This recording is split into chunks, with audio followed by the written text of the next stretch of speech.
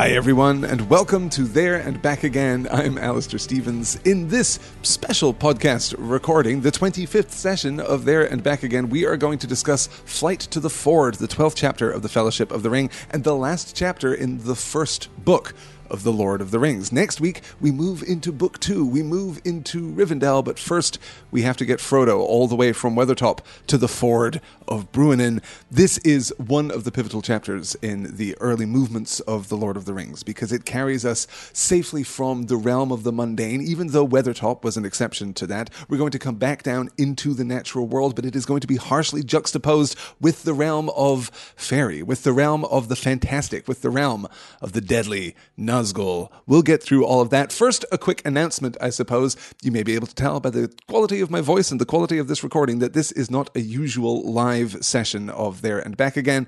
We were hit with some technical difficulties, you guys. Those technical dragons afflicted us again. The live video was brought to an unceremonious halt last Sunday after being delayed for a few days because of the aforementioned technical problems.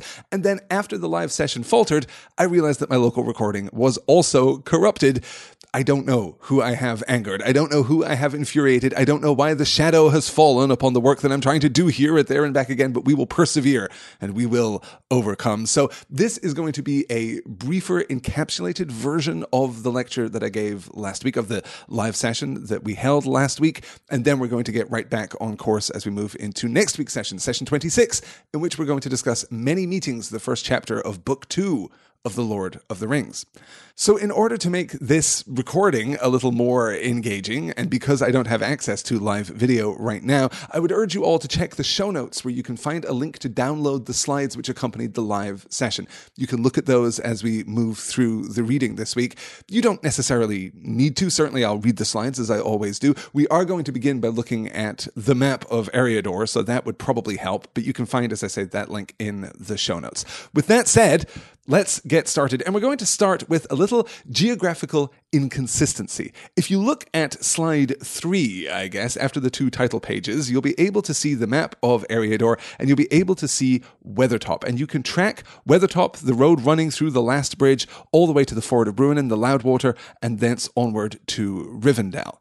That is the ground that we're going to cover this week, and you'll see that between the last bridge and the Ford of Bruinen, there are the Trollshaws, the forests beneath the Ettenmoors. The Ettenmoors there a little further north, above the Horwell, in the lee of the Misty Mountains there. We are going to address, in the course of this week's reading, Bilbo and the dwarves' encounter with the 3 trolls back in the pages of The Hobbit, and we're going to have to address an odd geographical inconsistency, as I say. Let's take a look at the second chapter of The Hobbit. This is from the chapter Roast Mutton, when Bilbo and the dwarves cross the last bridge, though it is unnamed in the pages of The Hobbit. Still the dwarves jogged on, never turning round or taking any notice of the hobbit. Somewhere behind the grey clouds the sun must have gone down, for it began to get dark as they went down into a deep valley with a river at the bottom. Wind got up, and willows along its banks bent and sighed. Fortunately, the road went over an ancient stone bridge, for the river, swollen with the rains, came rushing down from the hills and mountains in the north. It was nearly night when they had crossed over. The wind broke up the grey clouds, and a wandering moon appeared above the hills between the flying rags. Then they stopped, and Thorin muttered something about supper, and where shall we get a dry patch to sleep on? The dwarves then take a brief moment to observe that Gandalf has left them, that they are now alone, and to complain a little bit, as dwarves are wont to do in the early chapters of The Hobbit, and then we get this extract.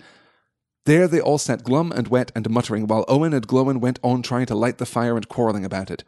Bilbo was sadly reflecting that adventures are not all pony rides and May sunshine, when Balin, who was always their lookout man, said, "There's a light over there!" There was a hill some way off with trees on it, pretty thick in parts. Out of the dark mass of the trees, they could now see a light shining, a reddish, comfortable-looking light, as if it might be fire or torches twinkling. When they had looked at it some while, they fell to arguing.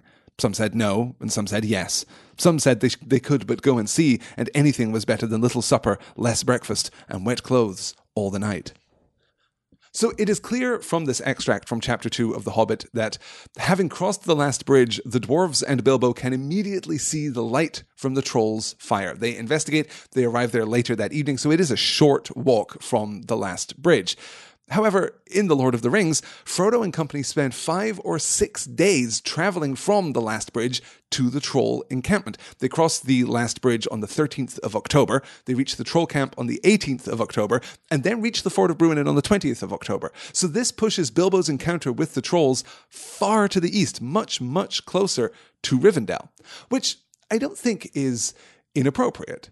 We are, as ever, as we journey east here on the road, we are, as ever, crossing a series of thresholds delineating the civil from the uncivil, the west from the wild. We have not yet, of course, crossed the Misty Mountains and passed into what is actually technically capital W wild, but we're still seeing a similar progression than we got from Bilbo and the dwarves back in the pages of The Hobbit. Now, of course, Bilbo's adventure was more straightforward. Bilbo's adventure was more simple in terms of these thresholds because he traveled by road, and there really weren't any major events until we get to the Trolls. Of course, this encounter happens in Chapter 2. This is, as Frodo will later say, as Bilbo said at the time, Bilbo's first truly successful adventure. Frodo's journey has been somewhat different. Crossing down into Buckland and coming through the Old Forest and coming up through the Barrow Downs to Bree was an odd tangent, a diversion into the realm of fairy, into the realm of the wild. It was much more powerful. In fact, all the way back in the Shire, when Frodo and the other hobbits ran into Gildor, that is a stark and explicit transition into fairy, the likes of which Bilbo and the dwarves somehow managed to avoid. So while Bilbo's progression toward the wild is more smooth than Frodo's is no less important. The thresholds that Frodo crosses are less clearly demarcated, and his progression is less smooth, less linear than Bilbo's, but the thresholds still matter. So we've had our journey east, we've had the transition from the safety of the Shire into the relative, queerness of Buckland, into the Old Forest and its outright antipathy toward the hobbits, into the Barrow Downs and their outright antipathy toward all living things, but then back to Bree, which is challenging in a very different way. That is the threat of the civil rather than the threat of the uncivil. We've then passed eastward through the Midgewater Marshes, which are, a fairly unpleasant place to be, to Weathertop, which is itself a place of strategic sanctity almost, but then the attack of the Nazgul and Frodo's grave injury. So now we're going to come back down again, out of the realm of fairy, out of the realm of mythic history, from Weathertop, back onto the road, across the Last Bridge, to the Trolls, and the Trolls here indicate a very different transition. As the Hobbits say, we're forgetting our family history. We don't remember this part of the story because it feels as though we're in a very different kind of story. I guess, had Frodo left without the pressure of the Black Riders, had they simply been traveling east, it seems unlikely to me that he would have forgotten about the Trolls. That would presumably have been quite a landmark on the journey toward Rivendell. But because they are harried, because they are hurried, because they are under all of this pressure, it is difficult for them to remember that their story and Bilbo's story are taking place within the same framework, within the same world. So it is a shift again away from the naturalistic world, but rather than the somewhat fearsome and aggressive, malevolently magical world, the Wraith world, if you like, that they've been inhabiting on and off over the course of the last few weeks, this is a shift back to fairy. This is a shift back to sun-drenched misadventures with dwarves. So I like that we're pushing it further east. I like that we're drawing it closer to Rivendell. The whole thing makes a lot of sense for me, except, of course, for that geographical incompatibility. And that geographical incompatibility was not lost on Professor Tolkien. He was, of course, studious about such things. He was a stickler for accuracy in his maps, as he was in all of his work. This is specifically one of the things that Tolkien sought to address in his 1960 revision of The Hobbit. And as I've said before, I call this a revision to The Hobbit, but a page one rewrite would be more accurate. In 1960, after the publication and enormous success of The Lord of the Rings, Tolkien wanted to go back to The Hobbit and rewrite it to elevate it into the same mythic operatic register as The Lord of the Rings. He wanted to make the two stories even more compatible. Right now, there's little contradiction between the two, but there are, as we've observed in our discussions, some inconsistencies between the two texts. The use of the word goblins, for example, the role of the ring, the presence of the ring, the idea of the Shire, the fact that the Shire is completely undeveloped in the pages of The Hobbit, or at least until we get a hint of Hobbit culture right at the very end that would then expand out into our understanding of the Shire in the pages of The Lord of the Rings. Tolkien wanted to go back and rewrite The Hobbit to retell the story inspired by the work that he had done on The Quest of Erebor and the fragment that we get in the Unfinished Tales. He wanted to write this in the same register as The Lord of the Rings. And one of his goals in this was to make compatible the geography and the history that's laid out for us in both The Hobbit and The Lord of the Rings. And also, coincidentally, the phases of the moon. If you pay close attention to the phases of the moon in The Hobbit, you will learn that they are just wrong. They are just incorrect. And he wanted to go back and revise that and change it all. And he did. And he got almost as far as Rivendell. So, chapter 3, not terribly far, but he got a ways into the book and then passed it to a friend who read it and said, "This is wonderful, but it's not The Hobbit." And Tolkien conceded the point and set aside the rewrite. And there are varied accounts of whether or not he was still planning on going back to The Hobbit and revising it again, or if we were going to get a different version of the story, perhaps from a different POV later in his career. But as is so often the case with J.R.R. Tolkien, he never wrote it. We don't have that manuscript. So all we have is this fragment, which is interesting, but I tend to agree, is not The Hobbit. So Tolkien, all of this is to say, I suppose, that Tolkien was mindful of the geographical inconsistency, was mindful of the development of Middle-earth between The Hobbit and The Lord of the Rings, and wanted explicitly to address that. Let's move on then into our reading this week, into Chapter 12, Flight to the Ford, and we're going to begin with Frodo waking in the lee of Weathertop. When Frodo came to himself, he was still clutching the ring desperately. He was lying by the fire, which was now piled high and burning brightly. His 3 companions were bending over him. "What has happened? Where is the Pale King?" he asked wildly. They were too overjoyed to hear him speak to answer for a while, nor did they understand his question. At length he gathered from Sam that they had seen nothing but the vague, shadowy shapes coming towards them. Suddenly, to his horror, Sam found that his master had vanished, and at that moment a black shadow rushed past him, and he fell. He heard Frodo's voice, but it seemed to come from a great distance or from under the earth, crying out strange words. They saw nothing more, until they stumbled over the body of Frodo, lying as if dead, face downwards on the grass with the sword beneath him. Strider ordered them to pick him up and lay him near the fire, and then he disappeared. That was now a good while ago. Sam plainly was beginning to have doubts again about Strider, but while they were talking he returned, appearing suddenly out of the shadows.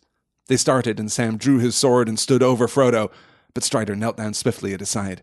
"I am not a Black Rider, Sam," he said gently, "nor in league with them. I have been trying to discover something of their movements, but I have found nothing. I cannot think why they have gone and do not attack again, but there is no feeling of their presence anywhere at hand." First of all, we must of course commend Samwise Gamgee on his unbelievable courage. Here Strider has abandoned them, laid Frodo by the fire, and then vanished into the night. He returns, and Sam's first instinct is to stand over Frodo and to draw his sword. He is facing down Strider. That is a great moment of heroism for Sam, and of course we see again his unassailable love for Frodo, his loyalty to Frodo. What's most interesting in this passage, though, is the account of Frodo's experience, if that's the right word, with the ring and with the Nazgul. Suddenly, to his horror, Sam had found that his master had vanished, and at that moment a black shadow rushed past him, and he fell. He heard Frodo's voice, and it seemed to come from a great distance, or from under the earth, crying out strange words. They saw nothing more until they stumbled over the body of Frodo, lying as if dead, face downwards on the grass with his sword beneath him. So, first of all, a crucial observation. We noted this last week, but just to emphasize the point, in the Peter Jackson adaptation of The Lord of the Rings, Frodo is stabbed in the shoulder, kind of, but it is in the chest. That is not true in the book. In the book, Frodo is stabbed in the back. He cries out, "Elbereth, Gilthoniel," and attacks the Nazgul, falling forward so that the Nazgul can pierce his shoulder, yes, but the rear portion of his shoulder, if you like. So that is clearly what has happened here. I am most interested, though, in Sam's account of the strange words. He does cry out, "Elbereth, Gilthoniel." But would Sam fail to recognize those elven words? Would Sam be unable to remember Elbereth Gilthoniel from their fairly recent meeting with Gildor? Sam, Elf Sir Gamgee, Would he really fail to recognize those words? It's possible that under the stress of the attack of the shadows, he would. It is possible that perhaps he couldn't hear them clearly. It is possible that whatever effect is applied to Frodo's voice in this moment, now that he is in the realm of the Wraiths, Sam would be uncertain about what it was that his master had said. But I wonder about the quality of speech when one is in the Wraith world. When Frodo has put on the ring and entered into the Wraith world so clearly that he can behold the Pale King before him, and the Pale King, of course, can easily behold Frodo. What happens to Frodo's speech? What is the intersection between that world and the real world? And I'm trying to remember in the pages of The Hobbit if we ever had Bilbo speaking in a way that could be heard while wearing the ring, speaking in a way that could be heard by people who aren't wearing the ring, and I can't think of a single example, or at least not a single example that is tagged with any kind of explanation as to the quality of his voice. And of course, even then, we must remember that there is a certain amount of headcanon that can be applied to the power of the ring between The Hobbit and The Lord of the Rings. One of the elements introduced in the Peter Jackson adaptation, one of the elements made explicit, at least, in the Peter Jackson adaptation, is that the ring itself is growing in power. The ring is becoming more powerful as Sauron ascends, as Sauron returns to the full measure of his power. The connection between the two is explicit even within the text of The Lord of the Rings. The ring is a fragment of Sauron's power, but it seems to wax as Sauron seems to wax, and that makes a lot of sense. So any inconsistency here between The Lord of the Rings and The Hobbit may not even be significant in our understanding of what is happening to Frodo right now, but his disappearance and then this strange quality to his voice and Sam's apparent inability to understand his words, I find this fascinating. I find this compelling. Then we look at that last paragraph. "I am not a Black Rider, Sam," he said gently. This is Aragorn speaking. "Nor in league with them. I have been trying to discover something of their movements, but I have found nothing. I cannot think why they have gone and do not attack again, but there is no feeling of their presence anywhere at hand." And I'm curious about this feeling of their presence, because we've talked before about the fear and despair that seem to be associated with the presence of the Black Riders. Certainly, Frodo's, desire to put on the ring is triggered by the presence of the Black Riders, or by the proximity of the Black Riders. But Aragorn is aware right now that they are not at hand, and yet it seems clear that the hobbits, at least, are fearful. The hobbits, at least, are desperate. Frodo is apparently, by all accounts, mortally wounded. So they're not feeling great. They're feeling the kind of emotional burden that they would feel in the presence of the Black Riders, but it seems to be different. Aragorn is drawing a distinction between actual fear and despair and the influence of the Black Riders. Now, perhaps the hobbits themselves could not distinguish between those two things, unaccustomed as they are to facing the agents of the enemy, but Strider can. He seems to be able to differentiate and to use that strange, unsettling feeling that is caused by the Black Riders to locate their presence, or at least to indicate their proximity. I find that fascinating too. Let's move on to the next slide. This is slide 6 in the downloadable packet, and we must address the Morgul Blade. Sam choked with tears. "Don't despair," said Strider. "You must trust me now. Your Frodo is made of sterner stuff than I had guessed, though Gandalf hinted that it might prove so. He is not slain, and I think he will resist the evil power of the wound longer than his enemies expect. I will do all I can to help and heal him. Guard him well while I am away." He hurried off and disappeared again into the darkness. Frodo dozed, though the pain of his wound was slowly growing, and a deadly chill was spreading from his shoulder to his arm and side. His friends watched over him, warming him and bathing his wound. The night passed slowly and wearily. Dawn was growing in the sky, and the dell was filling with grey light when Strider at last returned. "Look," he cried, and stooping he lifted from the ground a black cloak that had lain there hidden by the darkness. A foot above the lower hem there was a slash. "This was the stroke of Frodo's sword," he said. "The only hurt that it did to his enemy, I fear, for it is unharmed, but all blades perish that pierce the dreadful king. More deadly to him was the name of Albereth. And more deadly to Frodo was this." He stooped again and lifted up a long, thin knife. There was a cold gleam in it. As Strider raised it, they saw that near the end its edge was notched and the point was broken off. But even as he held it up in the growing light, they gazed in astonishment, for the blade seemed to melt and vanish like a smoke in the air, leaving only the hilt in Strider's hand. "Alas!" he cried. "It was this accursed knife that gave the wound. Few now have the skill in healing to match such evil weapons. But I will do what I can." So we learn that Frodo's attack on the Witch King of Angmar, on the leader of the Nazgul, was pretty ineffectual, except that it saved Frodo's life, except that this opening, this opportunity, this courage, this action, while failing in its direct intent, caused Frodo to suffer a less grievous wound, and perhaps even, by calling out Elbereth Gilthoniel, drove off the Nazgul. Certainly Strider draws that comparison. More deadly to him was the name of Elbereth. But Frodo's sword did nothing but slash a hole in the Witch King's cloak. And Strider tells us here that blades which pierce the Witch King disintegrate, that they fall to nothing. That will be relevant, of course, later in the story. So, why have the Nazgul retreated, and why have they not returned?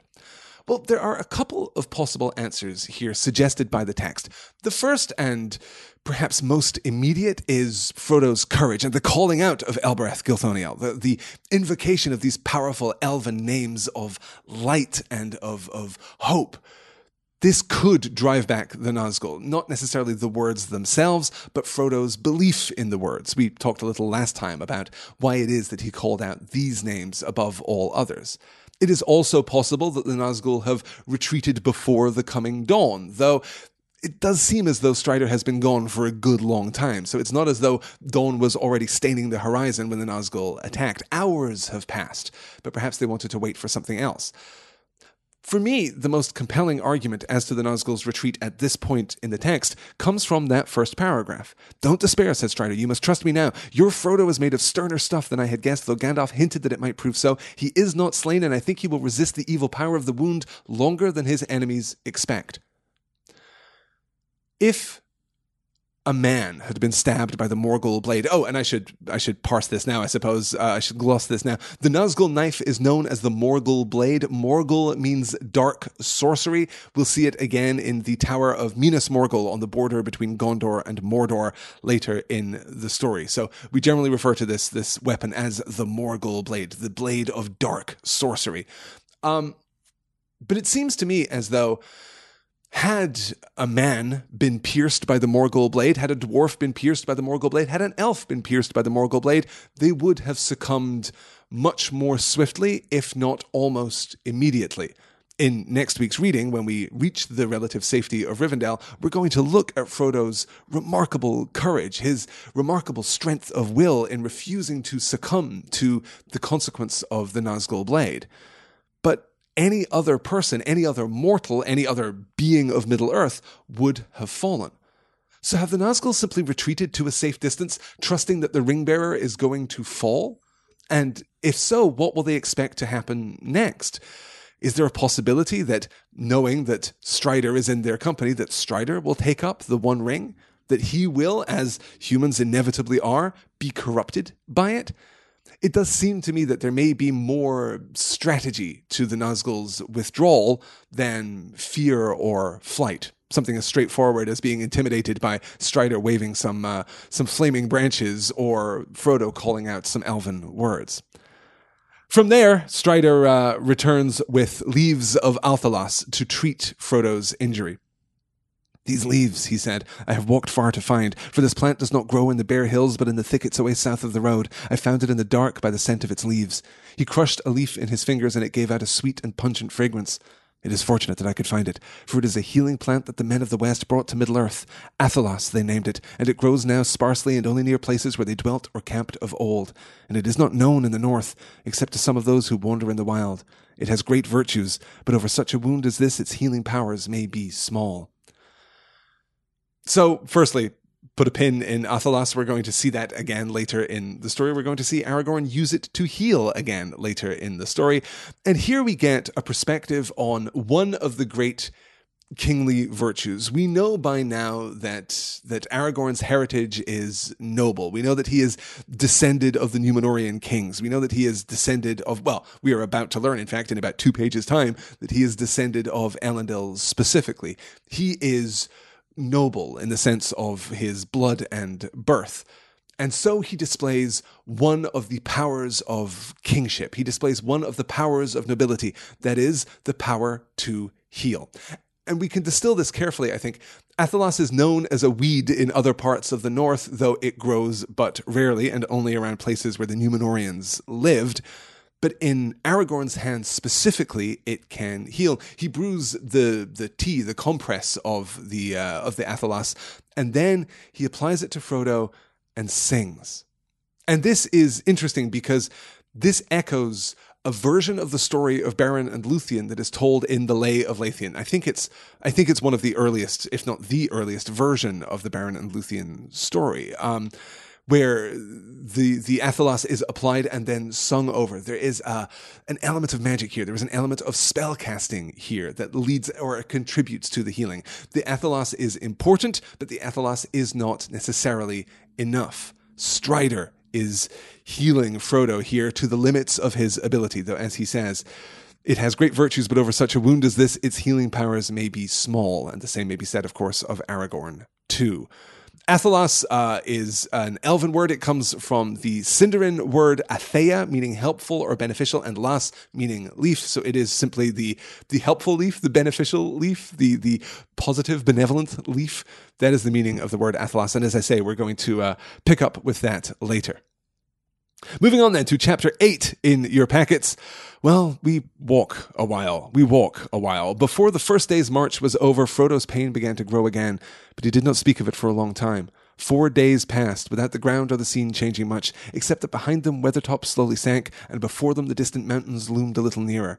Yet since that far cry they had seen and heard no sign of the enemy that marked their flight or followed them. They dreaded the dark hours, and kept watch in pairs by night, expecting at any time to see black shapes stalking in the grey night, dimly lit by the cloud-veiled moon. But they saw nothing, and heard no sound but the sigh of withered leaves and grass. Not once did they feel the sense of present evil that had assailed them before the attack in the Dal. It seemed too much to hope that the riders had already lost their trail again. Perhaps they were waiting to make some ambush in a narrow place. At the end of the 5th day, the ground began once more to rise slowly out of the wide, shallow valley into which they had descended. Strider now turned their course again northeastwards, and on the 6th day they reached the top of a long, slow-climbing slope and saw far ahead a huddle of wooded hills. Away below them they could see the road sweeping round the feet of the hills, and to their right a grey river gleamed pale in the thin sunshine. In the distance they glimpsed yet another river, in a stony valley half veiled in mist. "I'm afraid we must go back to the road here for a while," said Strider. "We are now come to the river Horwell, which the elves called Mithaethal. It flows down out of the Ettenmoors, the Trollfells, north of Rivendell, and joins the Loudwater away in the south. Some call it the Grey Flood after that. It is a great water before it finds the sea. There is no way over it below its sources in the Ettenmoors, except by the last bridge on which the road crosses." "What is the other river we can see far away there?" asked Merry. "That is Loudwater, the Bruinen of Rivendell," answered Strider. "The road runs along the edge of the hills for many miles from the bridge to the ford of Bruinen. But I had not yet thought how we shall cross that water, one river at a time. We shall be fortunate indeed if we do not find the last bridge held against us."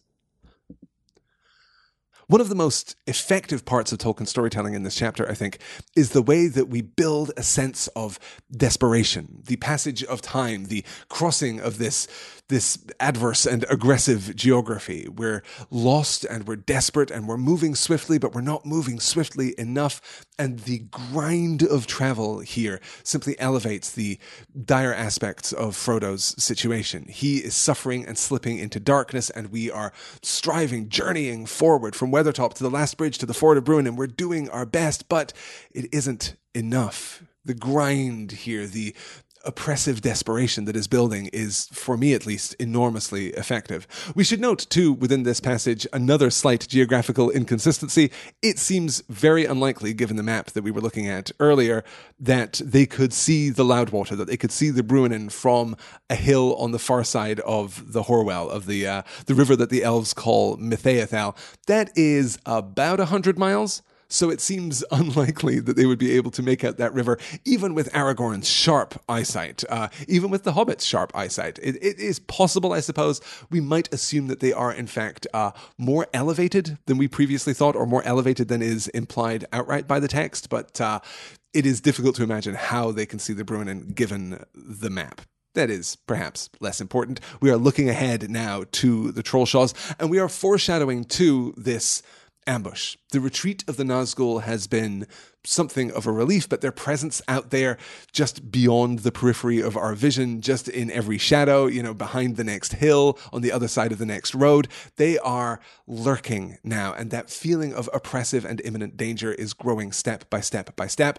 And now Strider has anchored it. Now he has given it a focus. He has erected a lightning rod that is going to attract all of this static energy in the air. It is the last bridge. The last bridge is going to be held against them. That is where they are being funneled. That is necessarily where the Nazgul too would be funneled. There is no crossing the Horwell but for the last bridge.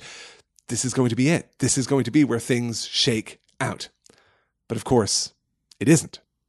We'll talk about that too as we get to it. Let's move on to the next slide and the history of this land. Who lives in this land? He asked. And who built these towers? Is this troll country? No, said Strider. Trolls do not build. No one lives in this land. Men once dwelt here ages ago, but none remain now. They became an evil people, as legends tell, for they fell into the shadow of Angmar. But all were destroyed in the war that brought the North Kingdom to its end. But that is now so long ago that the hills have forgotten them, although a shadow still lies on the land. Where did you learn such tales, if all the land is empty and forgetful? Asked Peregrine. The birds and beasts do not tell tales of that sort. The heirs of Elendil do not forget all things past, said Strider, and many more things than I can tell are remembered in Rivendell. Have you often been to Rivendell? Said Frodo. I have, said Strider. I dwelt there once, and still I return when I may. There my heart is. But it is not my fate to sit in peace, even in the fair house of Elrond. So let's consider first the kingdom of Arnor, the North Kingdom that Strider is discussing here, and the war between Arnor and Angmar that we have discussed previously. But all were destroyed in the war that brought the North Kingdom to its end, and that is now so long ago that the hills have forgotten them, though a shadow still lies on the land. Strider is not entirely accurate here. He is in a sense, in that we are talking about the men. Men once dwelt here ages ago, but none remain now. They became an evil people, as legends tell, for they fell into the shadow of Angmar. The hills do not remember them. Even the land itself has purged the memory of these men, though their influence lingers. There is still a shadow upon this land. But also the hills carry the outposts and the fortifications of the war. We've seen multiple descriptions of old jagged walls running along the crests of hills, old towers, windowless, eyeless, staring down upon the lands to the north and south. We've had these descriptions, and we know that the landscape still bears the scars of war, still bears the proof of war. So while the men have been forgotten, the stones endure. The memory of war itself endures. We also get from Strider here a very important little beat, a little phrase, which I mentioned earlier to foreshadow. The heirs of Elendil do not forget all things past. So this is explicit. Strider is of the royal line, of the royal lineage, of the kingdom that was broken. He is heir to Elendil, heir to Isildur. He is probably the most important man in the entire world. Of course, we already had our suspicions about Strider, but we'll get back to that. By this point, of course, we have entered the Trollshaws, or we are passing through and among and beneath the Trollshaws, and we have passed the last bridge, where we find, much to our surprise, that in fact the Nazgul have not been holding the bridge. So we get all of this build up. We get this general sense of oppression and fear that builds through the first half of the chapter. Then Aragorn skillfully anchors that in the presence of the last bridge, and then, well, it is anticlimactic. It is literally anticlimactic. We don't get a confrontation with the Nazgul there. So we push on forward into the Trollshaws, still beneath this dark shadow. That is skillfully done. I also want to call out this last line from this slide. Have you often been to Rivendell, said Frodo. I have, said Strider. I dwelt there once, and still I return when I may. There my heart is. But it is not my fate to sit in peace, even in the fair house of Elrond. And this gives us an interesting perspective on Strider's role and his relationship with the elves. There my heart is can mean that is his home, or, as we'll discover in the next chapter, or as will be implied in the next chapter, Aragorn also has a more personal reason for wanting to be in Rivendell. But also we draw a connection here between Aragorn's heart and peace. There my heart is, but it is not my fate to sit in peace, even in the fair house of Elrond. So we draw two connections here, I suppose. The fair house of Elrond is peaceful. My heart yearns for peace, but there is a discontinuity between these two things. Is this the discontinuity of the mortal and the immortal? Is this the discontinuity between men and elves? Or is this something specific to Strider? We get the sense already, we have had, for those of us who have been reading closely, the sense already of this quiet tragedy, this dignified tragedy that is a fundamental aspect of Aragorn's nature. He will not shirk his duty. He will not shirk his responsibility. He is valiant, but it is not a simple or heroic valor. It is not a heroic valor in the classical sense. He does not, as Faramir will say later, he does not love the bright sword for its sharpness, nor the arrow for its swiftness, nor the warrior for his glory. I love only that which they defend. Strider is a warrior. He is a leader. He is a king. But it is a kingship that is already benevolent. It is already peaceful. He does not seek war, though he does not shirk from war when it becomes necessary. We'll continue to see the evolution of Strider's character as we arrive in Rivendell in next week's session. From there, we move on and we arrive at the Trolls. We actually cross paths with Bilbo's journey. It is a striking and surprising beat. It is, I think, every bit as surprising to us as it is to Frodo and the other hobbits. There stood the Trolls, 3 large Trolls. One was stooping and the other 2 stood staring at him. Strider walked forward unconcernedly. "Get up, old stone," he said, and broke his stick upon the stooping Troll. Nothing happened. There was a gasp of astonishment from the hobbits, and then even Frodo laughed. "Well," he said, "we are forgetting our family history. These must be the very 3 that were caught by Gandalf, quarreling over the right way to cook 13 dwarves and 1 hobbit." "I had no idea we were anywhere near the place," said Pippin. He knew the story well. Bilbo and Frodo had told it often, but as a matter of fact, he had never more than half believed it. Even now, he looked at the stone Trolls with suspicion, wondering if some magic might not suddenly bring them to life again. "You're forgetting not only your family history, but all you ever knew about Trolls," said Strider. "It is broad daylight with a bright sun, and yet you come back trying to scare me with a tale of live Trolls waiting for us in this glade? In any case, you must have noticed that one of them has an old bird's nest behind his ear. That would be a most unusual ornament for a live Troll." They all laughed. Frodo felt his spirits reviving. The reminder of Bilbo's first successful adventure was heartening. The sun, too, was warm and comforting, and the mist before his eyes seemed to be lifting a little. They rested for some time in the glade and took their midday meal right under the shadow of the Troll's large legs. This reminds me always of Tom Bombadil's injunction to the hobbits after emerging from the Barrowdowns. "Run naked on the grass, go lay in the sun, go be warm and of the world." That seems to be what Tom is suggesting as a cure for the darkness and the coldness that lay upon the hobbits after their encounter with the Barrow-wights. And this seems similar, more applicable here to Frodo, but that is in itself, I think, fascinating, because this suggests that warmth and light, we must remember too, Strider urging the hobbits to lay Frodo by the fire, to keep the fire stoked, to have heat and light upon him as he is trying to endure the evil of the Morgul blade. This draws a direct connection between light and warmth and life and cold and darkness and death. This, by this point in The Lord of the Rings, seems to be an elemental opposition within the world of Middle-earth. This isn't specific to the Barrow-wights or the Nazgul, though, yes, for those of you who have read deeply into Tolkien's lore, it is true that it was the Witch King of Angmar himself who roused the wights within the Barrows, so he's already had a negative effect on Frodo once in the course of this book before they ever meet, but nonetheless, this does seem to be suggesting a more general opposition between the forces of light, or I don't want to say forces, that's not strictly true, the elements associated with light and the elements associated with dark, the elements associated with heat and with warmth, and the elements associated with cold, and of course, ultimately with death. And it is no coincidence here that we pass into, as I said earlier, the realm of story. We pass into a fairy tale. This is literally a fairy tale. We learn here in the 4th paragraph on the slide, "I had no idea we were anywhere near the place," said Pippin. He knew the story well. Bilbo and Frodo had told it often, but as a matter of fact, he had never more than half believed it. Here we learn that Bilbo has been telling the story of his adventure. He has been relating, perhaps imperfectly, perhaps with complete honesty. We simply don't know. We don't have enough information, though it does seem that he was wrong about the location of the Troll's den, I suppose. Bilbo has been telling the story of his own personal experience, but then Frodo has been telling the story too.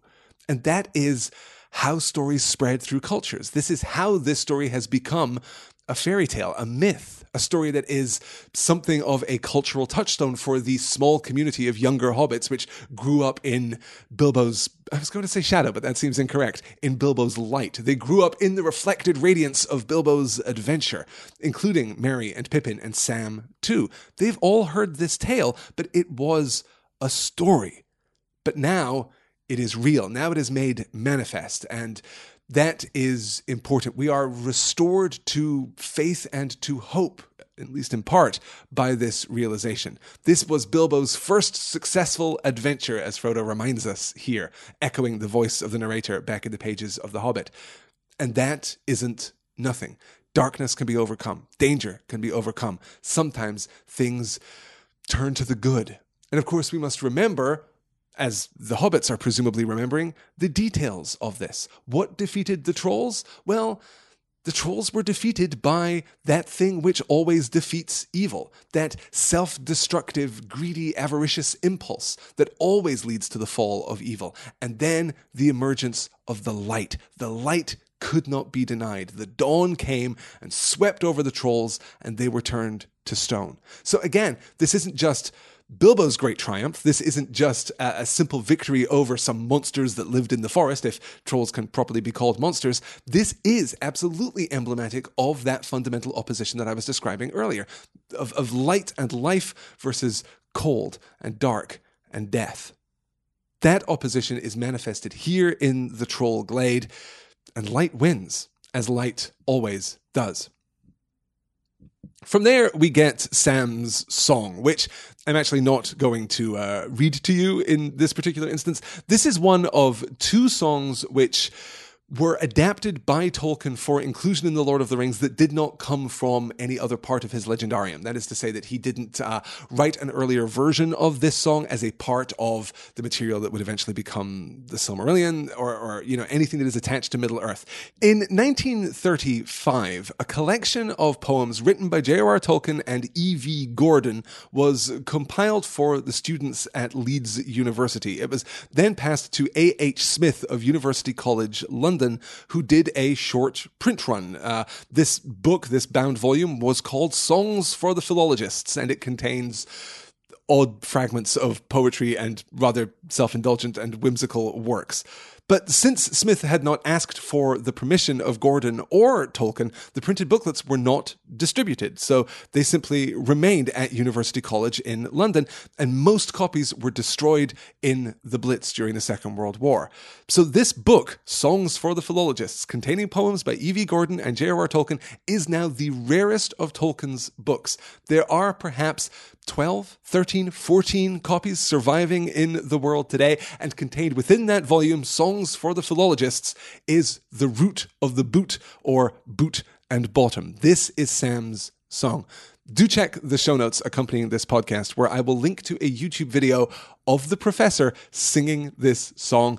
It is delightful. I like it a great deal, but like the Man in the Moon, Cat and the Fiddle song that we got back in the Prancing Pony, Frodo's song, this is somewhat self-indulgent, I think, of Tolkien. It connects more closely to our understanding of Middle-earth than that previous song, but it mostly exists to illuminate this moment of restoration. It is a song doing what songs do best, which is offering hope and light and restoration. And of course, this is Sam's song.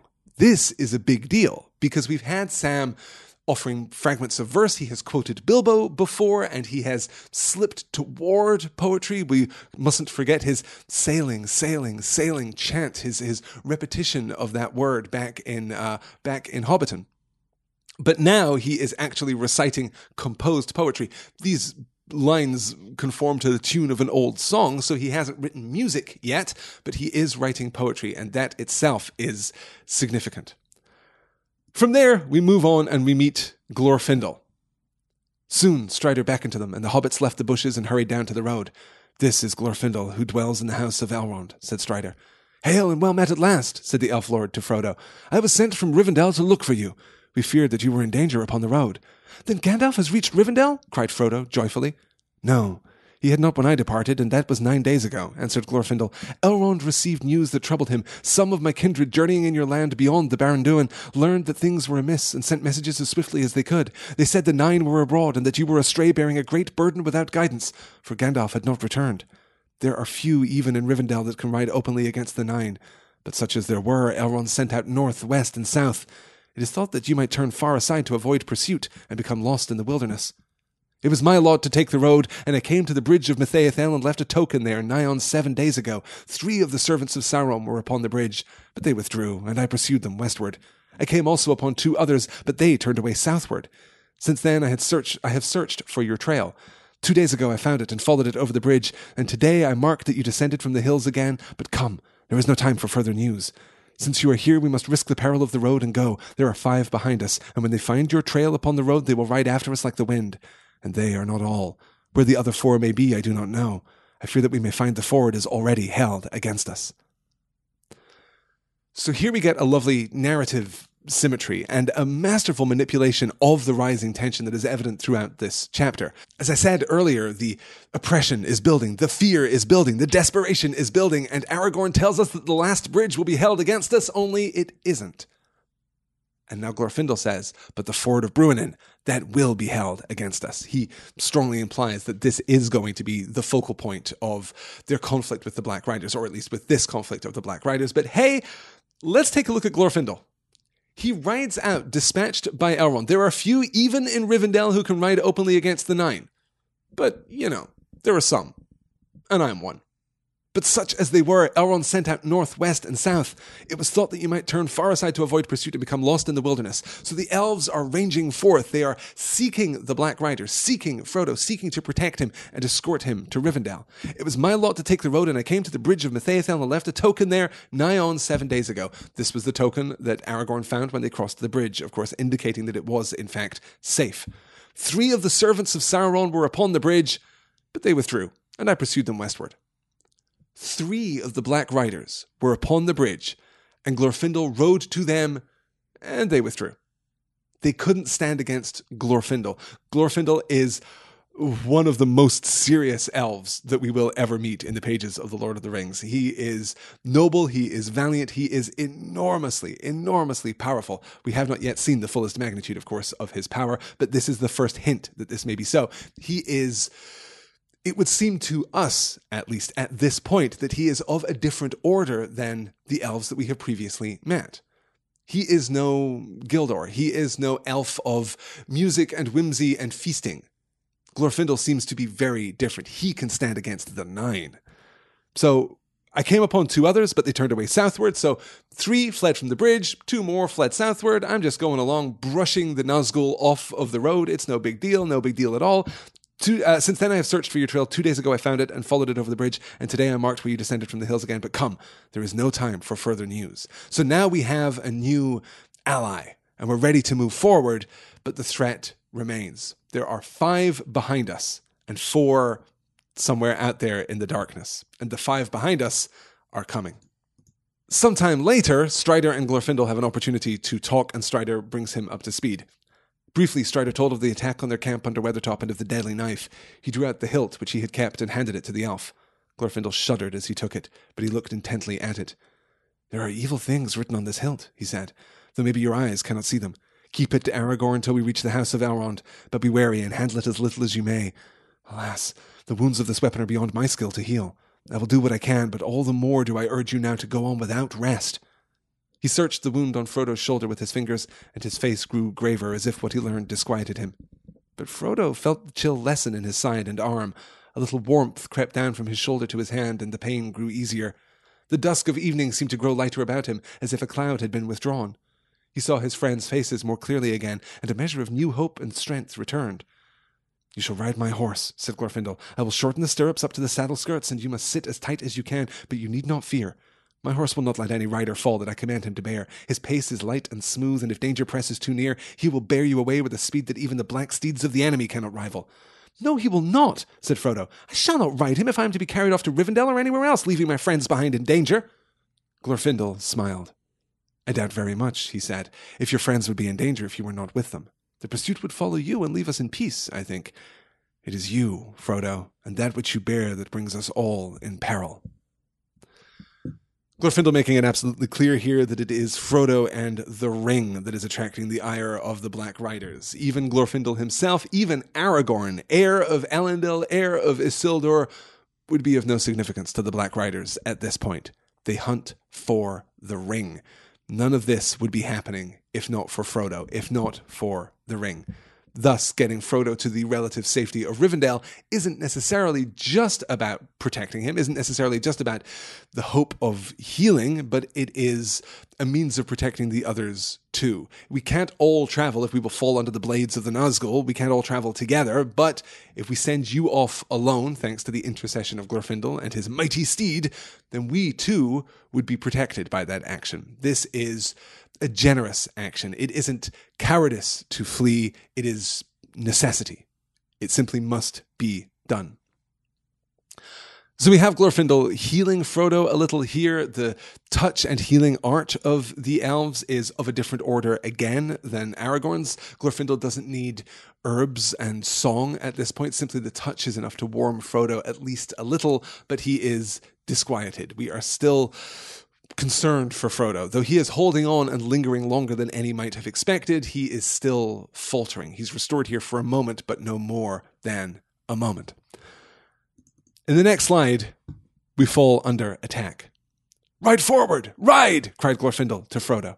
He did not obey at once, for a strange reluctance seized him. Checking the horse to a walk, he turned and looked back. The riders seemed to sit upon their great steeds like threatening statues upon a hill, dark and solid, while all the woods and land about them receded as if into a mist. Suddenly he knew in his heart that they were silently commanding him to wait.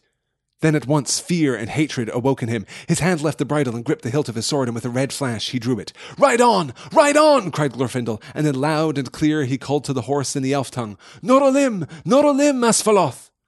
At once the white horse sprang away and sped like the wind along the last lap of the road. At the same moment the black horses leapt down the hill in pursuit, and from the riders came a terrible cry, such as Frodo had heard filling the woods with horror in the East Farthing far away. It was answered, and to the dismay of Frodo and his friends, out from the trees and the rocks away on the left, 4 other riders came flying. 2 rode toward Frodo, 2 galloped madly toward the ford to cut off his escape. They seemed to him to run like the wind and to grow swiftly larger and darker as their courses converged with his. Frodo looked back for a moment over his shoulder. He could no longer see his friends. The riders behind were falling back. Even their great steeds were no match in speed for the white elf horse of Glorfindel. He looked forward again, and hope faded. There seemed no chance of reaching the ford before he was cut off by the others that had lain in ambush. He could see them clearly now. They appeared to have cast aside their hoods and black cloaks. They were robed in white and grey. Swords were naked in their pale hands. Helms were on their heads. Their cold eyes glittered, and they called to him with fell voices.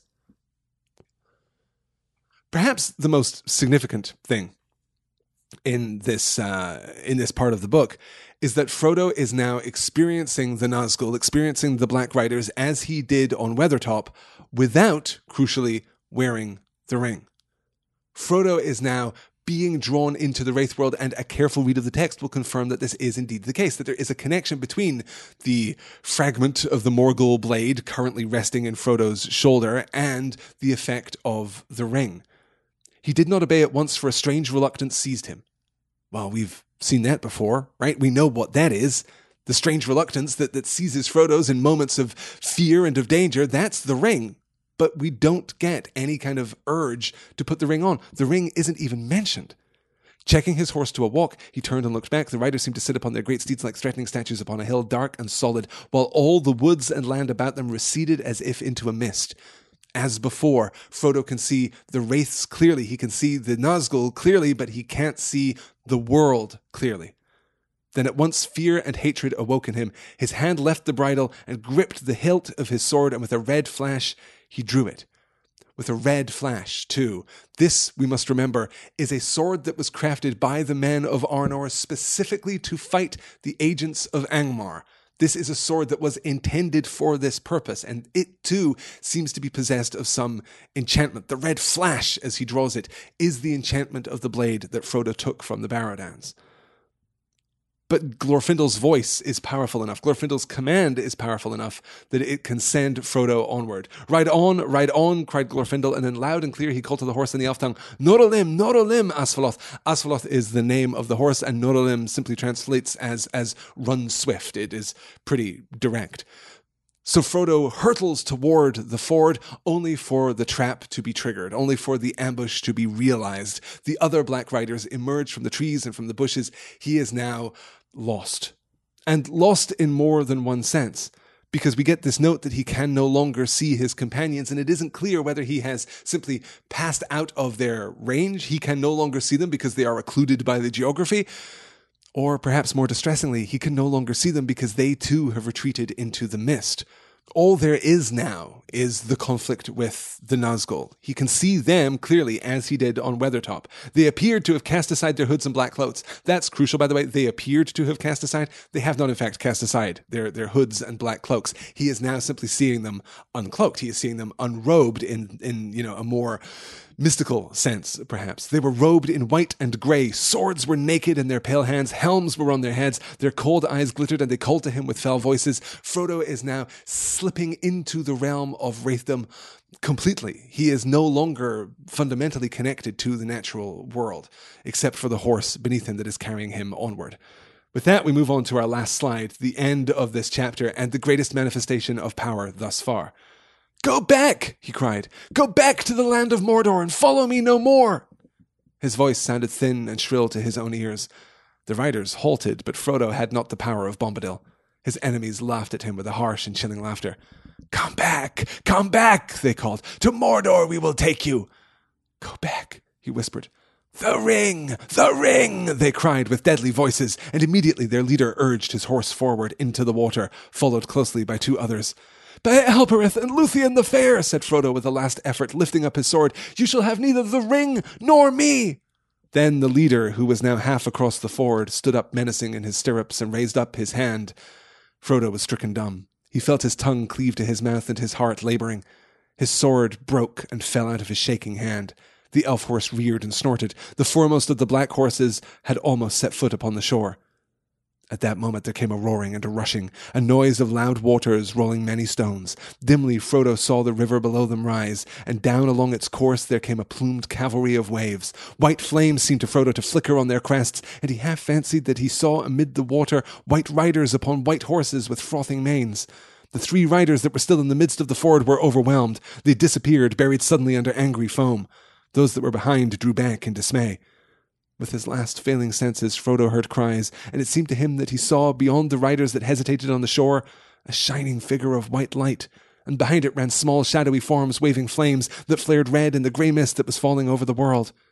The black horses were filled with madness, and leaping forward in terror, they bore their riders into the rushing flood. Their piercing cries were drowned in the roaring of the river as it carried them away.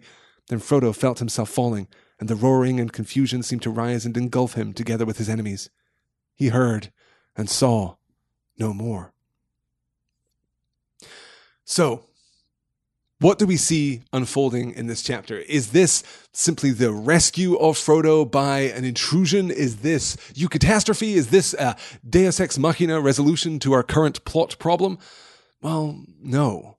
It is, once again, an embodiment of the fundamental principle that drives action in Middle-earth. Frodo has courage. He has first opportunity. He has first good fortune. Meeting with Glorfindel and being put upon Glorfindel's horse.